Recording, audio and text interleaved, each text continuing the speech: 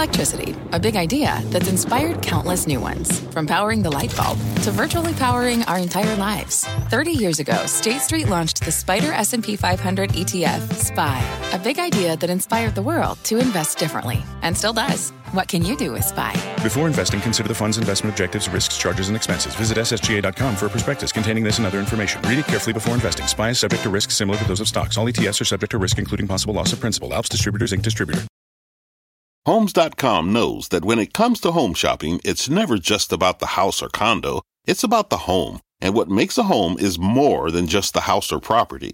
It's the location and neighborhood. If you have kids, it's also schools, nearby parks, and transportation options. That's why Homes.com goes above and beyond to bring home shoppers the in-depth information they need to find the right home. And when I say in-depth, I'm talking deep. Each listing features comprehensive information about the neighborhood, complete with a video guide. They also have details about local schools with test scores, state rankings, and student-to-teacher ratio. They even have an agent directory with the sales history of each agent. So when it comes to finding a home, not just a house, this is everything you need to know, all in one place. Homes.com. We've done your homework. My mission is simple, to make you money. I'm here to level the playing field for all investors. There's always a bull market somewhere, and I promise to help you find it. Mad Money starts now. Hey, I'm Kramer. Welcome to Mad Money. Welcome to Kramerica. Other people want to make friends, just trying to make you some money. My job is not just to entertain, but to educate, teach, and put days like today in some sort of context. So call me at 1-800-743-CNBC or tweet me at Jim Cramer. After the third straight beatdown in a row, Dow plunging 630 points, S&P plummeting 2.78%, and the NASDAQ nosediving 4.11%. Sell. It's tempting to try to learn something from the big bone crushers of the past so we can apply those bone crushers to the future. No two sell-offs are totally alike, but there can be similarities. Take the dot-com bust, which is the one that most people talk about. We had a huge lead up, the endless run from 1998 to March of 2000, followed by a rapid meltdown. Is that what's happening here now? Now that the NASDAQ's fallen 10% from its highs? I'm hearing about that buzz all day. Okay, at the beginning of 1998, the NASDAQ composite stood at 1,585. 1,585. It then roared to 5,100 by March of 2000 and then plummeted to 3,155 by May. Fast forward to 19 years ago and a round trip to 1,585. It is your worst nightmare. Of course, there are other horrendous sell-offs from the past 40 years. The 87 crash averages were cut in half in a few hours' time. Financial crisis a dozen years ago, Dow was laid to waste, plunging from 14,000 down to 6,500. Then there's the COVID crash from earlier this year. Dow tumbled from 29,568 at the February highs to just above 18,000 in March lows. NASDAQ sank from 9,838 to 6,631. But it's that rebound from the March lows that's drawing comparison to the dot-com era. The NASDAQ surged 82% from bottom to its highs just in the last week, okay? For many portfolio managers who were around for the dot-com era, this is the kind of move that reminds them too much of 1998 to 2000. That move right there is what got so much fear that it's palpable. Now, last week I called in from vacation to make the point that no two sell-offs are the same. But you know what is the same? This is what's the same. Greed is the same. In other words, history doesn't repeat itself, but it often rhymes. We know there are lots of new investors in this market. Between the $1,200 stimulus checks, the generous unemployment benefits through July, and the advent of commission-free trading, millions of younger people have been drawn to individual stocks. Generally speaking, I think it's a great thing. It's great that there are more people trying to benefit from the greatest engine of wealth creation in history, which is why I always welcome the newbies. And they initially weren't greedy.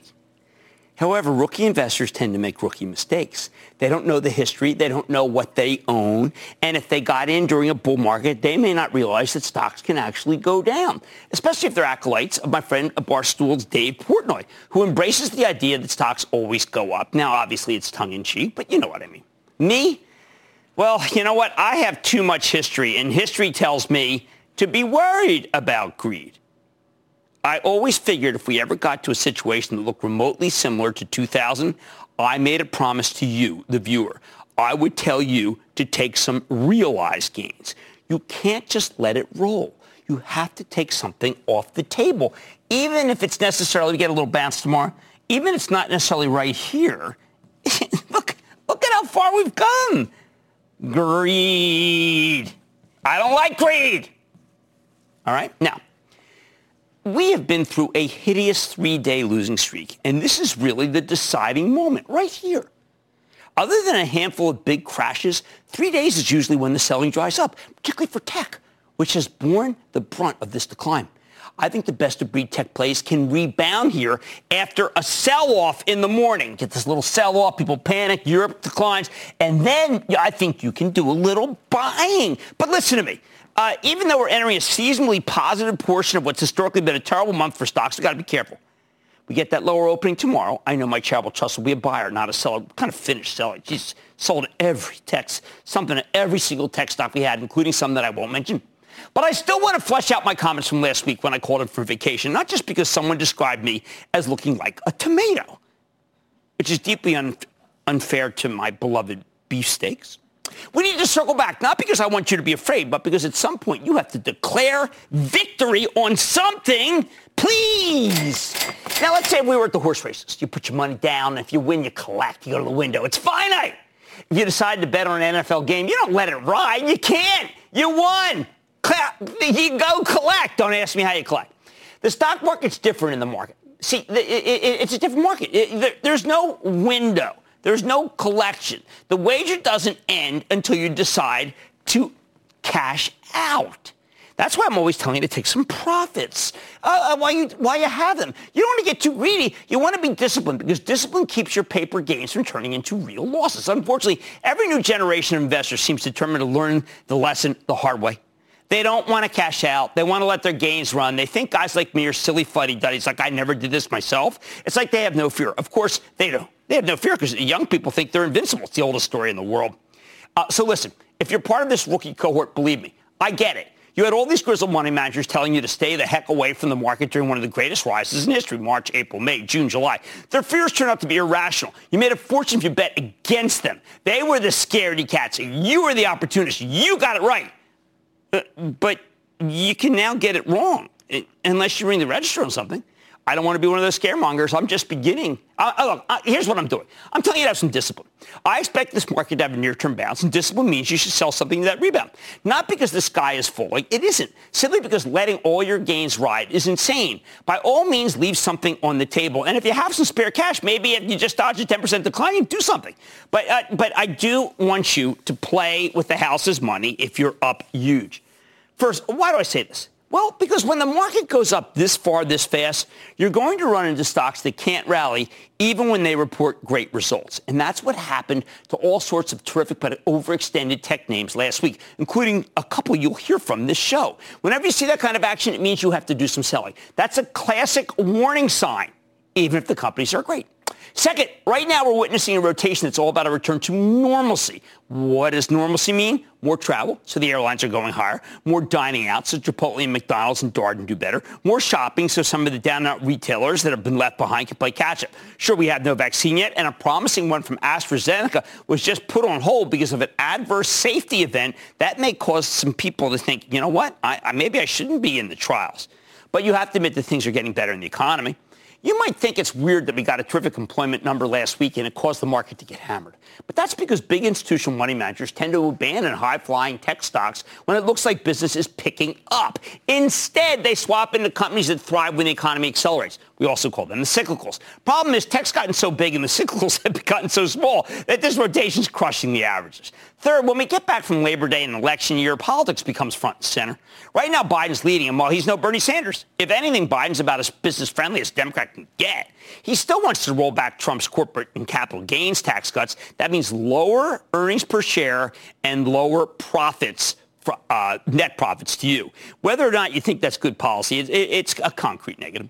Finally, there's so much money in so few stocks, amplified by so many stupid ETFs. I went through them. Those people who issue those should be ashamed. It's entirely possible for big declines in Tesla, Apple, Microsoft, Amazon, Facebook to pull down the entire S&P 500. Bottom line, when we rebound from this sell-off, of which I think we will because it does tend to happen, I'm insisting that you take something off the table into a bounce. Not because you're afraid, not because I'm afraid, but because it's rational. When you win big at the casino, you don't go all in on the next hand. You cash in some of those chips and buy yourself a nice sweater, or maybe, if you really hit it, one of those Brad Pitt sports jackets from Bioni. Wow, there's something. Bob in New York. Bob. Hey, Jim, how are you today? I am doing well, Bob. How about you? I'm doing, well, I could be doing better, Jim, but... All right. Well, the Tesla's got everybody upset. Tesla. I haven't mentioned Tesla once. I just mentioned it 3 times. Go ahead. And I'm not going to mention it either. Hey, Jim, right after the pandemic sell-off, I called you and I asked you if Microsoft was in the same category as Apple, and that being own it, don't trade it. Your answer was yes. With an 11-point loss today, but with a possible TikTok acquisition pending, is your answer with or without TikTok still yes? Yeah, I think Satya Nadella is terrific. I think that that's the kind of stock you buy tomorrow morning into a weaker opening. Microsoft is the kind of company, if you get that at 198, 195, that would be just sensational. But even if it just opens right here, I would do some buying. Let's go to Mark in Michigan. Mark. Hello, Jim. Love your program. Thank you, Mark. Thank you. I've been buying Occidental Petroleum and Boeing, and Day Trading Radio recommended them. I'd love to know what you think, and even oil in general. I wouldn't touch Oxy. No. I mean, Oxy's a dry hole. I would not touch that one at all. As a matter of fact, I think that that's actually a dangerous stock. And when I say a dangerous stock, that means I think you have to sell.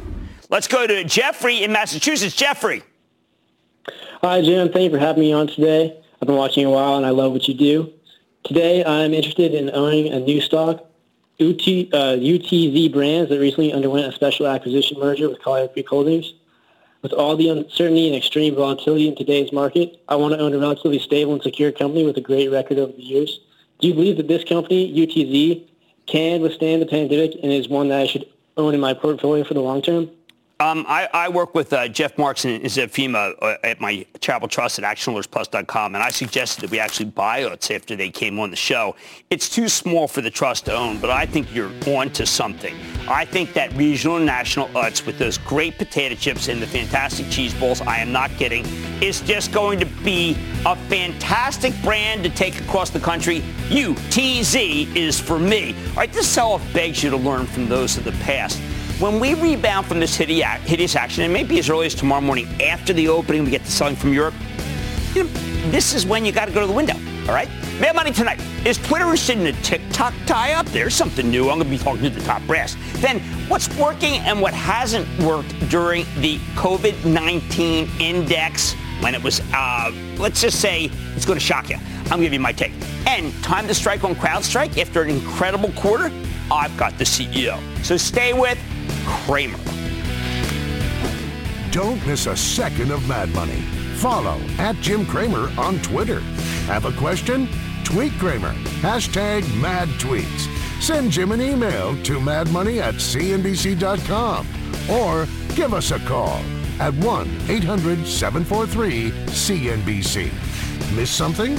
Head to madmoney.cnbc.com. Take your business further with the smart and flexible American Express Business Gold Card. It offers flexible spending capacity that adapts to your business. You can also earn up to $395 in annual statement credits on eligible purchases at select business merchants. That's the powerful backing of American Express. Terms apply. Learn more at americanexpress.com/business gold card. Fact. Running a business is not getting easier on your wallet. With higher expenses on materials, employees, distribution, and borrowing, everything costs more. Also a fact. Smart businesses are reducing costs and headaches by graduating to NetSuite by Oracle. NetSuite is the #1 cloud financial system, bringing accounting, financial management, inventory, and HR into one platform and one source of truth. With NetSuite, you reduce IT costs because NetSuite lives in the cloud with no hardware required. Accessed from anywhere, you can cut the cost of maintaining multiple systems because you've got one unified business management suite. You improve efficiency by bringing all your major business processes into one platform, slashing manual tasks and errors. Over 37,000 companies have already made the move. See how you'll profit with NetSuite, and then you can think of all the ways you could be spending the money you save. Company retreat in Malibu, anyone? By popular demand, NetSuite is offering a one-of-a-kind flexible financing program for a few more weeks. Head to netsuite.com to start saving.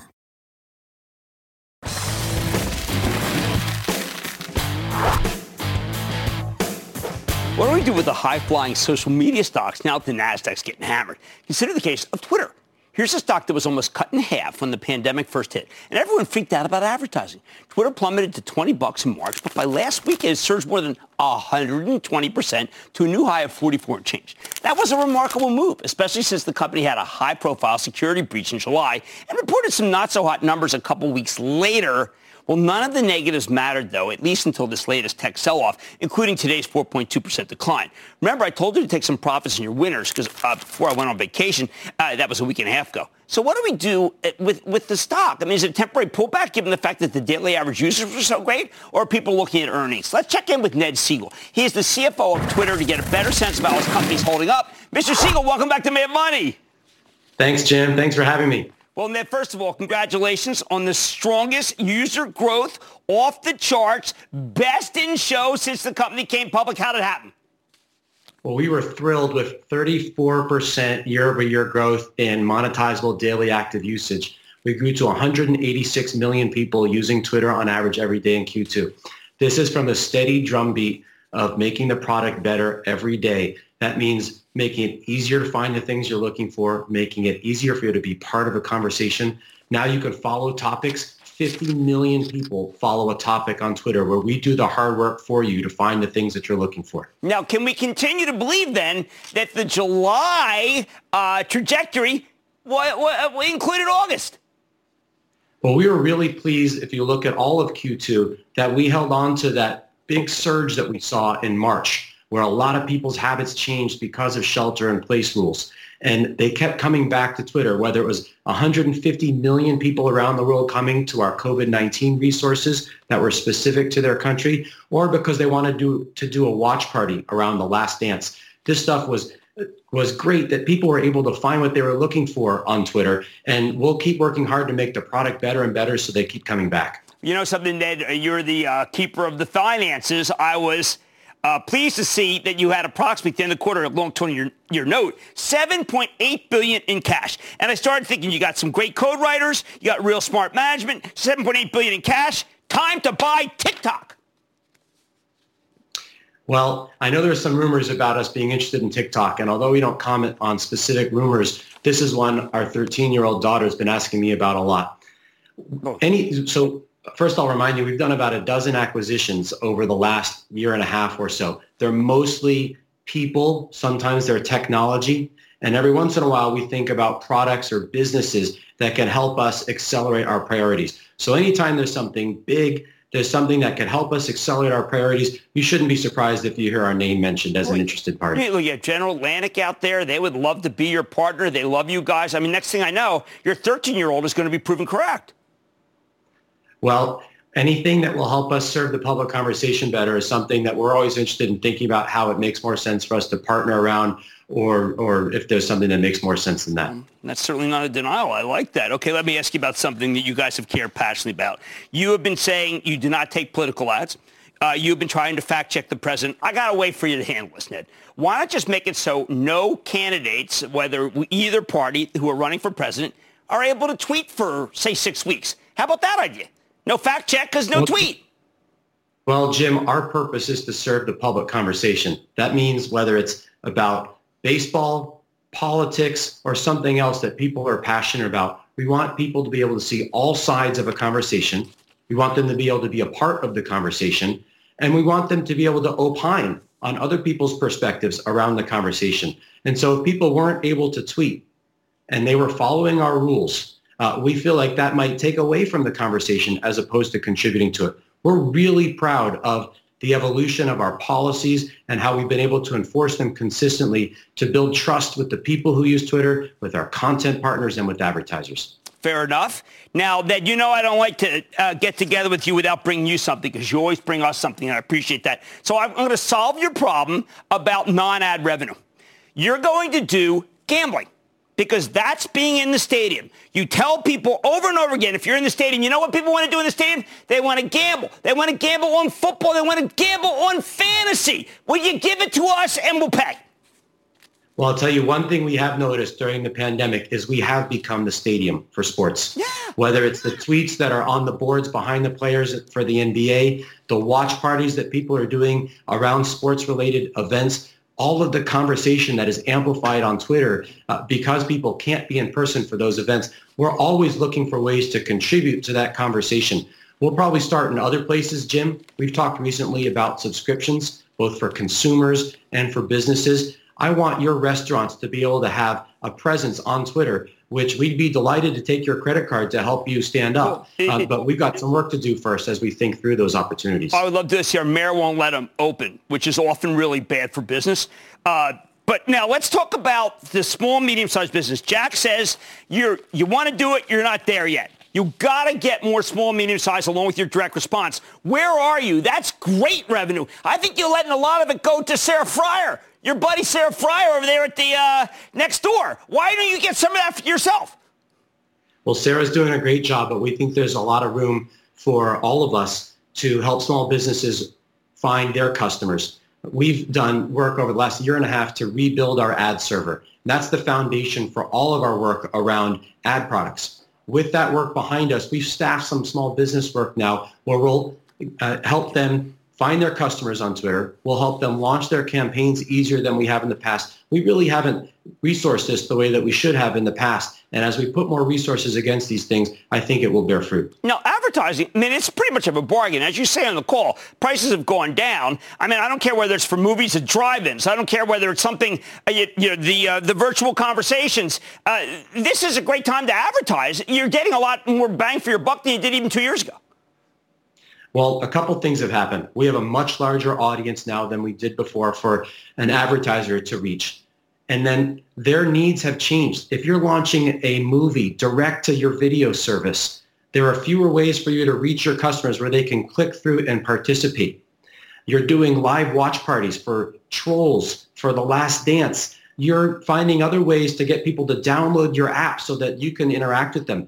I'll give you a great example. When Sony launched the PlayStation 5, they had 90% more tweets than they would have had previously from 50% more people, and they got 4 times the reach that they would have otherwise expected. That's a game changer relative to where we were just 6 or 9 months ago. Well, I'll give you another game changer. When you did that machine learning, artificial intelligence, to be able to spot the people who are abusive, as someone who tweets a lot, thank you. It cut it down dramatically. I'll never understand the algos, Ned, but you did it. Congratulations. Well, we feel really good about the impact we've had on people who use Twitter a lot, where we're challenging 3 times as many accounts a week as we used to, where we're detecting the behaviors of spammy and suspicious accounts and removing them and preventing them from amplifying things that don't deserve amplification. It gives everybody a better experience, allows you to trust the information you see, makes you feel safe being a part of the conversation. I want to talk about, go back to this notion, Thursday night is football, right? How do you envision this year on Twitter that Thursday night game versus 2 years ago? Well, one of the great things about Twitter is we're a companion to the game. So you can be watching the game on your screen and looking down, and since you're not at the stadium, since you're not at the sports bar, this is where you're going to interact with the experts. Right. It's where you'll get to interact with your friends and other fans. And in our cases, where our teams may be playing each other, we can interact with each other. And sometimes we'll learn something that we didn't know. Sometimes we'll hear a different perspective. And other times we may just be ribbing each other. But this constructive dialogue is just like being at the stadium. 2 years ago, that was still evolving. Right. It was evolving with a smaller audience. It was evolving without the leagues really appreciating all of the ways that they could leverage Twitter as a real partner and a second screen for them. Well, it's working, Ned. I want to thank you again. Congratulations on that dramatic increase in users. You deserve it. I know how hard you work. Ned Siegel, CFO of Twitter. Good to see you, sir. Thanks, Jim. Mad Money's back after the break.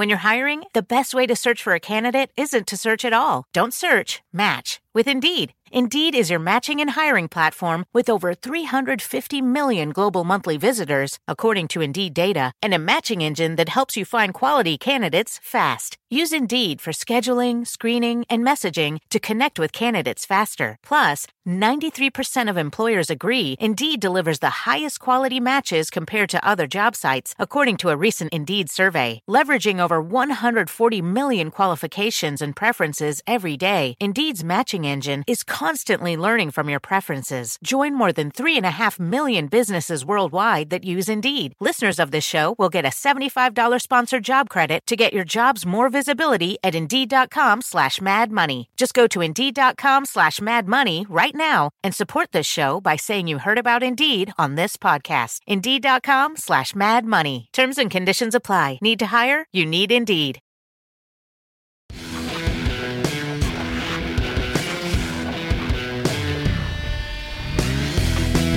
We know tech's been getting shelved for 3 days in a row, but keep in mind that this decline comes after a period of spectacular outperformance, as I talked about at the top of the show. Not long after the pandemic ground the economy to a halt, we created the Cramer COVID-19 index of stocks that we thought could thrive in this not-so-brave new world. We put 100 stocks into this list, but you can really break them down into two groups. The ones that benefit from the stay-at-home economy and the ones that work in a recession. Remember, we created the index in April when unemployment was at nearly 15%. Nearly 5 months later, the work-from-home tech stocks have given you extraordinary gains, while the traditional slowdown stocks, they laid an egg. This is a very important dynamic, one that may elude many newbies, so we got to do some teaching here. It's why I want to drill down on the biggest winners in our COVID-19 index, especially since many of these stocks pulled back hard today, and some of them are pretty darn good. The best performer is Fastly, with a stock that's up 253%. Since we created the index. This is what's known as a content delivery network. Fastly ensures that things can run smoothly over the internet, whether we're talking about applications, streaming video, mission-critical enterprise software, high-profile clients, Amazon, New York Times, Pinterest, Stripe, Slack, Shopify. While Fastly is still very expensive here, it is a textbook stay-at-home economy play. Number two is Livongo. We featured them multiple times. Digital health coach that's merging with Teladoc to create a full-service online healthcare system. Now, Livongo helps people with diabetes and hypertension. They live healthier lives, so COVID's been huge for them because those are major risk factors. Teladoc's one of the leading players in telemedicine, seeing your doctor via video chat rather than in person. I love this combination. No wonder Livongo's up 200% since we created the COVID index. Third, there's Peloton, up 170%. Now, I know a lot of people are skeptical of this company, makes connected exercise equipment, but with gyms closed, it's the best way to work out. Peloton just unveiled a new bike, cut prices, driving its stock up more than 6% today. Number four is Square. It's up 124%. Now, I think this payment technology stock's been gaining adherence because money managers want to own financials with minimal credit risk. They also want something that enables digital payments. I've been pushing Square since $12, but I simply can't like it as much at $130. And not when so many of their small business customers are likely to go under now that the Paycheck Protection Plan's ending. They've got an amazing payment ecosystem, but small businesses are bad clients to have right now. Meanwhile, the big banks still act horribly because of credit risk and an inability to make much money with interest rates this low. Fifth is Zoom, of course. Hey, incredible that it's not number one, isn't it? 2020's been the year of Zoom. They're now making the kind of money that nobody expected from them for years. They've gone from zero to household name in a blink of an eye. Even when we beat COVID, Zoom's here to stay. Sixth, there's Twilio, up 105%. Now, this is an enterprise software play that helps app developers communicate with their own clients. They make it easier for companies like Lyft and Airbnb to send you texts. 7, Zscaler is a top-performing cybersecurity play. It's up 97%. Partners, by the way, often with CrowdStrike. 8 is DocuSign. This one took a header when it reported last week. But even after the recent slacking, still nearly double since we created the index. DocuSign makes it possible to sign contracts, close deals remotely. Fabulous work-from-home play. The quarter was amazing. Nobody cared. 9 is Datadog. It's a fabulous analytics company. It does cloud monitoring. And finally, 10, Wix.com helps small businesses create the websites they need in an environment where it's digitized or die. What do these winners have in common? They're technology companies that help us cope with the pandemic, and while they've all been crushed over the last few days, I think many can bounce. How about the losers from the Cramer COVID-19 index? This is extraordinary. Worst performer is Gilead. The maker of Remdesivir, an actual treatment for COVID, down nearly 20%. Counterintuitive? No. One of my favorite health insurers, Centene, down 19%. Also in this tough group to own is Eli Lilly, Amazing Drug Company off 8%. Nearly all the pharma stocks are performing horribly, including Cramer fave J&J. Cherry on top is Campbell Soup. They reported an amazing quarter. So a blowout. Didn't matter. This sell-off is making you feel like the great stockpiling is over. I'm not sure, though. I think we've trained a whole generation to feed themselves at home. Supply issues hurt Campbell's much more than demand. But you know what? There's not enough demand for Campbell's stock. What's the takeaway here? I think it makes sense. It makes sense because the recession stocks are untouchable when you have unemployment going from 14.7% in April to 8.4% in August. Housing, even air travel coming back. But the pandemic's not going away. And that means all these digitization stocks are worth picking into what I like to be a 5 to 7% pullback. And that's where you accumulate the fallen. All right, much more Mad Money ahead, including my sit-down with CrowdStrike I mentioned. They like to work with Zscaler. And another tough day for tech stocks. I'm wondering if it's worth starting to, well, let's just say, be opportunistic. Plus, the business of reopening. I'm going one-on-one with the governor of Rhode Island. Find out about a plan that spans the small state and beyond. Hey, she wants masks mandatory. And all your calls rapid fire in tonight's edition of the Lightning Round. So stay with Cramer.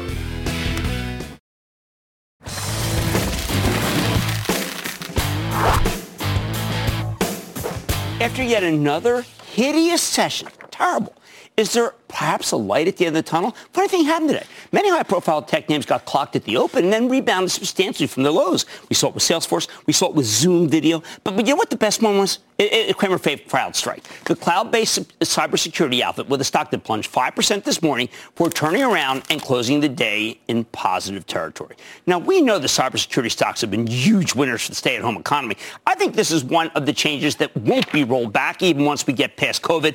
Beyond that, though, CrowdStrike's got a major ace up its sleeve. See, last Wednesday night, the company reported an astounding quarter, delivering nearly 90% revenue growth, surprise profit, raised full-year forecasts. Unfortunately, it reported right before the huge tech sell-off, so the stock got run over. It was trading at 142 before the quarter's down, 125, even after today's slight rebound. Look, this thing's still far from cheap, and I'd like it even more on weakness, of course. It's just that the action today suggests the weakness could be short-lived. Don't take it from me. Let's dig deeper with George Kurtz. He's the co-founder and CEO of CrowdStrike. Learn more about the quarter and his company's prospects. Mr. Kurtz, welcome back to Mad Money. Good to be here. Thank you, Jim. All right, so, George, this was a remarkable quarter, and the reviews are in. Davidson, unmatched growth. Jefferies, beat, raise, rinse, repeat. Piper, records are made to be broken. Strong second quarter. JPM, other than Zoom, this was the most impressive quarter this earnings season has seen. Okay, so what explains how you have visibility and almost no other company does? Well, Jim, as we talked about in the past, I think it goes back to security being a must-have. Whether you're at home, whether you're in the office, you're going to need security. And we've seen certainly companies, as they've gone through their digital transformation process, really focus on security. And they've taken basically a step back and said, if you're going to have security, digital transformation, you have to have security transformation. And that's really what we've seen. It's a security transformation from these companies. Now, the two companies I most want to be affiliated with, if you just described what you did, are Amazon Web Services and Zoom. They are great partners of yours, aren't they? They are, yeah. We've been a long-term partner with AWS, great technology, great go-to-market with them, and really excited to continue along. We just got some new features we announced today, so you can take a look at that. And then also with Zoom, part of what I talked about on the conference call is CrowdStrike's ability to protect cloud workloads. And I think when people look at this industry, they sort of focus on desktops and servers, but the cloud workload protection is a total greenfield opportunity. We have one of the most robust and advanced offering in the industry, which is why Zoom picked us to protect their critical infrastructure. Now, also Pokemon did. And I think this is a very interesting concept for us that you can explain. I first said, are you kidding me? Like video games and cybersecurity? It's a big business, isn't it? It is big business. If you think about everyone staying at home, they were playing video games. And there's a lot of currency that happens online, certainly within video games. And it's obviously, a hot topic right now. So protecting those critical infrastructures for video games is as important as protecting infrastructures for other industries like financial services. Lots of money moving around, lots of technologies need to be protected. So, George, there was a chilling number in your conference call. You stopped 41,000 potential breaches in the first half of the year. Who is doing this, George? Is it state-sponsored? Can we find them? Can we arrest them? Can we stop them? Well, I wish we can find and arrest all of them. So we really break it down into 3 categories. You have nation-state actors, which, as you might imagine, are some of the largest countries around the world. You have e-crime. These are the cyber crime folks that are encrypting your hard drive and then extorting you. And then you have hacktivism, people trying to make a statement. I can tell you one area where we've really seen an increase is in e-crime. Lots of companies that have antiquated technologies, outdated signature technologies getting encrypted and then having to pay the ransom to get their data back. It's a big business on the internet right now. If I knew who was, would I recognize some of the names? Because I know it's kept pretty secret. Well, there's a lot of groups that are out there, obviously, and there's a lot of countries that are involved in this. So it's the usual suspects, as you might imagine. But What people don't realize, again, is how organized this is. I mean, to actually have multi-levels of support, bilingual support, videos to be able to pay in Bitcoin. Most people have no idea how to pay in Bitcoin. They have to watch a video to actually figure it out so they can get their data back. And it's all supported by the e-crime actors. They actually make it very easy to do that. Now, when I see, for instance, that there's an airlines are all strapped. They went and spent, I don't know which one because you were private about it, but they went and hired you during a period where I don't think they have any money to do anything. So this is obviously an imperative even for an airline where they trying to, people hacking and getting my ticket? Well, absolutely. This airline switched off a vendor that was on-premise, wasn't meeting their needs, and they wanted to go to the cloud. And really what they wanted to do was save a lot of money. The big part of our sale is ROI. We can consolidate 3, 4, 5 different agent technologies out there and sometimes get a payback within 3 to 6 months. So even in a cash-strapped industry, we've shown that we can actually sell security because it's a much better value proposition, better outcomes, lower cost overall. Now, I know I saw the acceleration in revs. Some people said, well, maybe it's this 55. You did not have the billing growth to equal to the revs, and so therefore there will be a slowdown. I think that given the fact that you gave guidance, that's impossible. Am I right? Well, the thing is, Jim, we focus on ARR. We don't even manage the business to billings. Billings is a proxy to get to ARR. So we're giving you the ARR, which most companies don't actually give you. Right? So from our standpoint, if you look at the RPO and you look at the backlog, they're up triple digits. So that's what you need to focus on is a record ARR growth for the quarter. I could not agree more, and I think that people who are looking at anything else are, frankly, just trying to justify why a stock went down when you happen to report on the worst day of the year.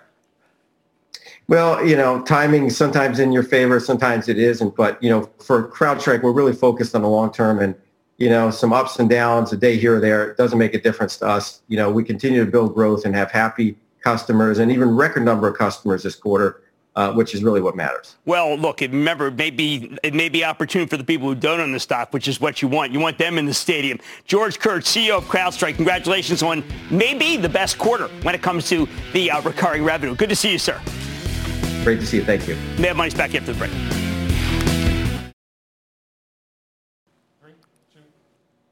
Before we start the lightning round, I want to draw your attention to a very special event happening right after Mad Money tonight. It's called The Path Forward, Race and Opportunity in America. And I do not want you to miss this. Jon Fortt and Andrew Ross Sorkin are tackling some critical issues with brilliant minds. So please be sure you tune in 7 p.m.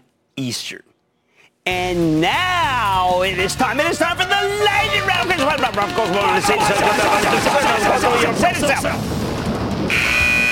And then the lightning round is over. Are you ready, skiing daddy? Time for the lightning round. Let's start with Howard in Illinois. Howard! Jim, a big hoo-yah from Chicago. Can't beat that. Can't beat that. Yeah, Love Chicago. My question is, Enviva Partners, they make wood pellets a substitute for coal. Yes, they do, and I like biomass. I do worry, sir. I do worry when I see that almost 8% yield. But yes, I'm in favor. I'm telling you, after what I'm seeing in California, I am all in on these environmental stocks, even if they have a lot of risk. Ryan in Connecticut. Ryan! Hey, Jimmy Chill, how are you? I am good. How about you? I'm Ryan High Strung over here in Connecticut. I'm calling about, first let me thank you for really having our backs and everything. Thank you, man. Thank you. I'm high strung because I got EHPH, eHealth. Over the last 2 years, it's made a run from 50 to 150. And in the last 2 months, it nearly cut in half from its high. Yeah, well, we had them on. The CEO had bought some stock, but it was quizzical that the CEO was quitting at the same time. Now, obviously, he had given notice for it, but it was announced after the interview, and it raised eyebrows. How about that? Let's go to Cliff in New York. Cliff! Hey, Mr. Kramer. This is Dr. Cliff Tice from the beautiful Catskill Mountains in Sullivan County, New York. Fantastic. I am the last of the country doctors, but a first-time caller requesting your expertise. I heard from some colleagues about a company I'm thinking of buying stock in. It's a very recent IPO, NanoX Imaging, symbol NNOX. Yeah, this is very new, and I've got to do some, Doc, I cannot just cuff this. You're too strong, and I'm delighted that you call in from the Catskills, Sullivan County, so I'm going to give you more than just a cuffed answer that it sounds good. I will come back and thank you. How about Zach in Florida? Zach! Booyah, Jimmy Chill. Love Booyah. Show. Curious what you think about 1-800-Flowers. You know, it's done. It's always out there doing a good job. I mean, what can I say? Every time I've ever said that it's not worth owning, it continues to go higher. It's not that expensive a stock now that it's coming down. But it's to me. I wish there were more to it than How about Evan in Massachusetts? Evan. Hey, Jim. Welcome to Jungle. How you doing? Good. How about you? I have 2 quick questions for you about Lulu. First is about their margins. After watching Nike ditch a lot of their big retail partnerships in order to streamline the direct-to-consumer channel, do you see Lulu being able to maintain higher margins moving forward? Okay, so here's the problem. I always tell people we got to listen to the conference call. Well, here I am. I'm doing the show while the conference call's on. All I can tell you is that the headline numbers were good, but that's not enough. You deserve better. So let me listen to the call tonight. I'll come back and we will have comment tomorrow. Alex in Pennsylvania. Alex! Booyah, Jimmy Chill. Hey, man. Chill man interested. Long time, first time. I am a millennial, and I am very interested in your thoughts on buying, selling, or holding Camping World. We're huge Marcus Lemonis fans. Now, the stock did go up 10% today on one single push. That said, they are in the sweet spot. And that, ladies and gentlemen, the conclusion of the Lightning Round. The Lightning Round is sponsored by TD Ameritrade.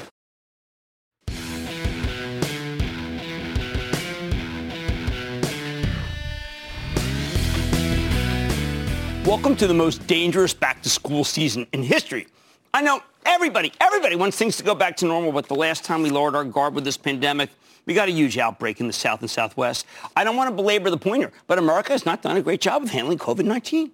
However, when you zoom down to the state and local level, you can find plenty of success stories. We need to learn from them, which brings me to Rhode Island, Ocean State, and the one state in the Northeast that managed to effectively contain the first wave of the virus. And that's done a very good job of keeping infections down since then, especially given its close population that, well, let's just say it's probably number one in the country. Now, Rhode Island has a plan to safely reopen schools next Monday. So let's check in with Gina Raimondo. She's the former venture capitalist turned governor of Rhode Island, also in the Crimson, like me at Harvard, to figure out how our country can start going back to normal responsibly.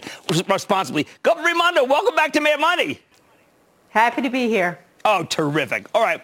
Well, look, I'm so thrilled to have you because the last time we had you on, you were far ahead of the game in suppressing.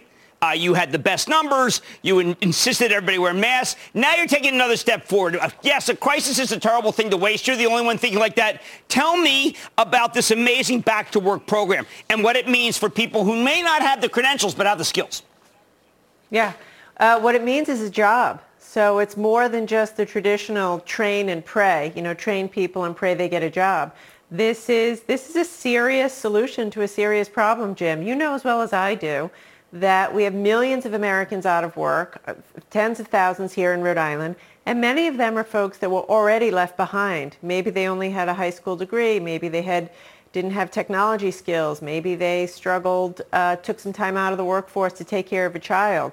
These are the folks hit hardest in COVID. So what we're doing is we're using some of our COVID relief monies to partner with companies who are helping us design the training programs. And here's the key piece of it. They are promising and pledging to hire the folks that come out of these training initiatives. So The big difference is there is a promise of a job at the end of the training.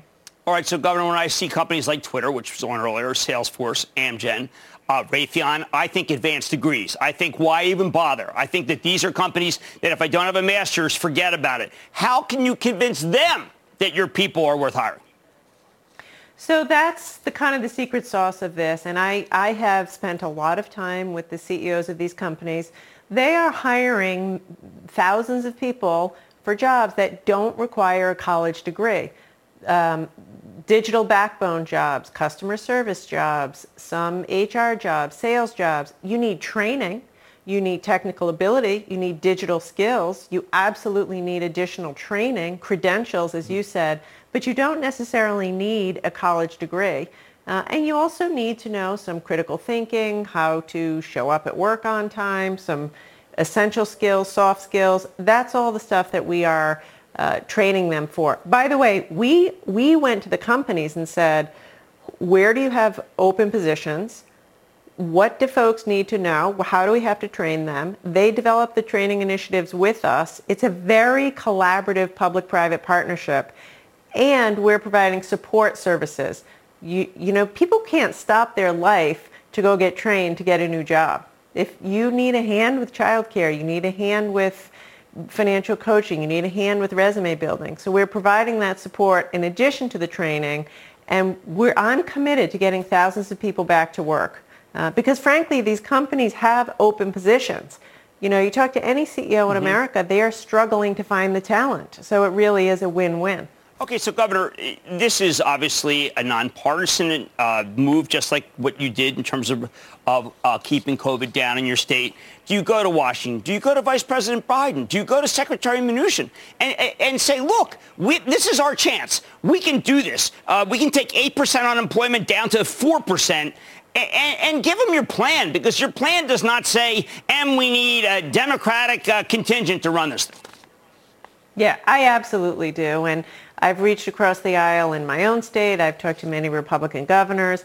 This isn't politics. This is the brutal reality that there are millions of Americans struggling. They want to work. They have the talent to work.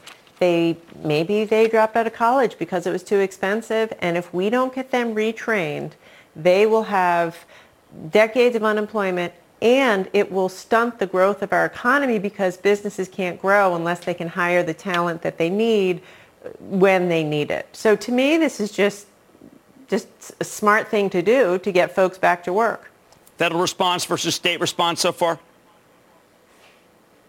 I'm sorry, Jim? What do you think of the federal response versus the state response so far in our country? Is there a federal response? You tell me. I don't see much of a federal response, which is why governors like me have to do what we need to do, which is get the job done. I reached out to business and labor and said, come on, we're not waiting for the federal government to get their act together. Let's get to work right here in Rhode Island and put thousands of people back to work. Okay, so Governor Mondo, I got a quiz for you.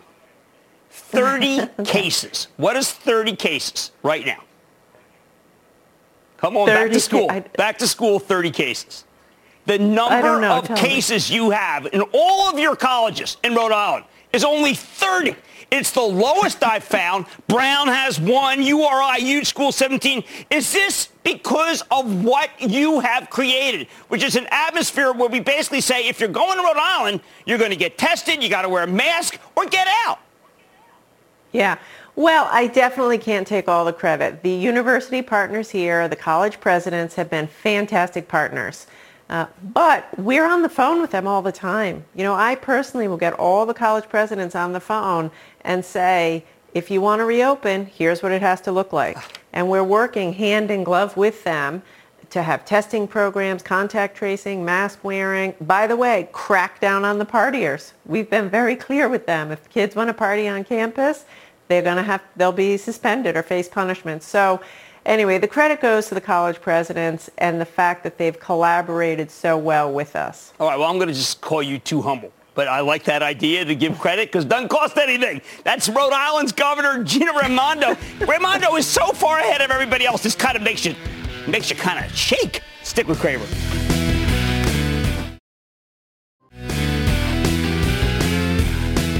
Let's take a breather here to talk about something so critical for our country right now. Coming up next, my friends and CNBC's best, John Ford and Andrew Ross Sorkin, are taking a closer look at the underrepresentation of black workers in America, talking potential solutions, ideas, and where we can go from here. Race and Opportunity in America is a must-watch, and it's next. So do not go anywhere, please. I know I'm going to be watching. I like to say there's always a bull market somewhere, and I promise to try to find it just for you right here on Mad Money. I'm Jim Cramer. See you tomorrow. The path forward, race and opportunity in America starts now. This podcast is supported by FedEx. Dear small and medium businesses, no one wants happy customers more than you do. That's why FedEx offers you picture proof of delivery, packageless and paperless returns, as well as weekend home delivery to 98% of the U.S. on Saturday and 50% on Sunday. See the FedEx service guide for delivery information. FedEx Ground service is also faster to more locations than UPS Ground. See what FedEx can do for your business. Absolutely, positively FedEx.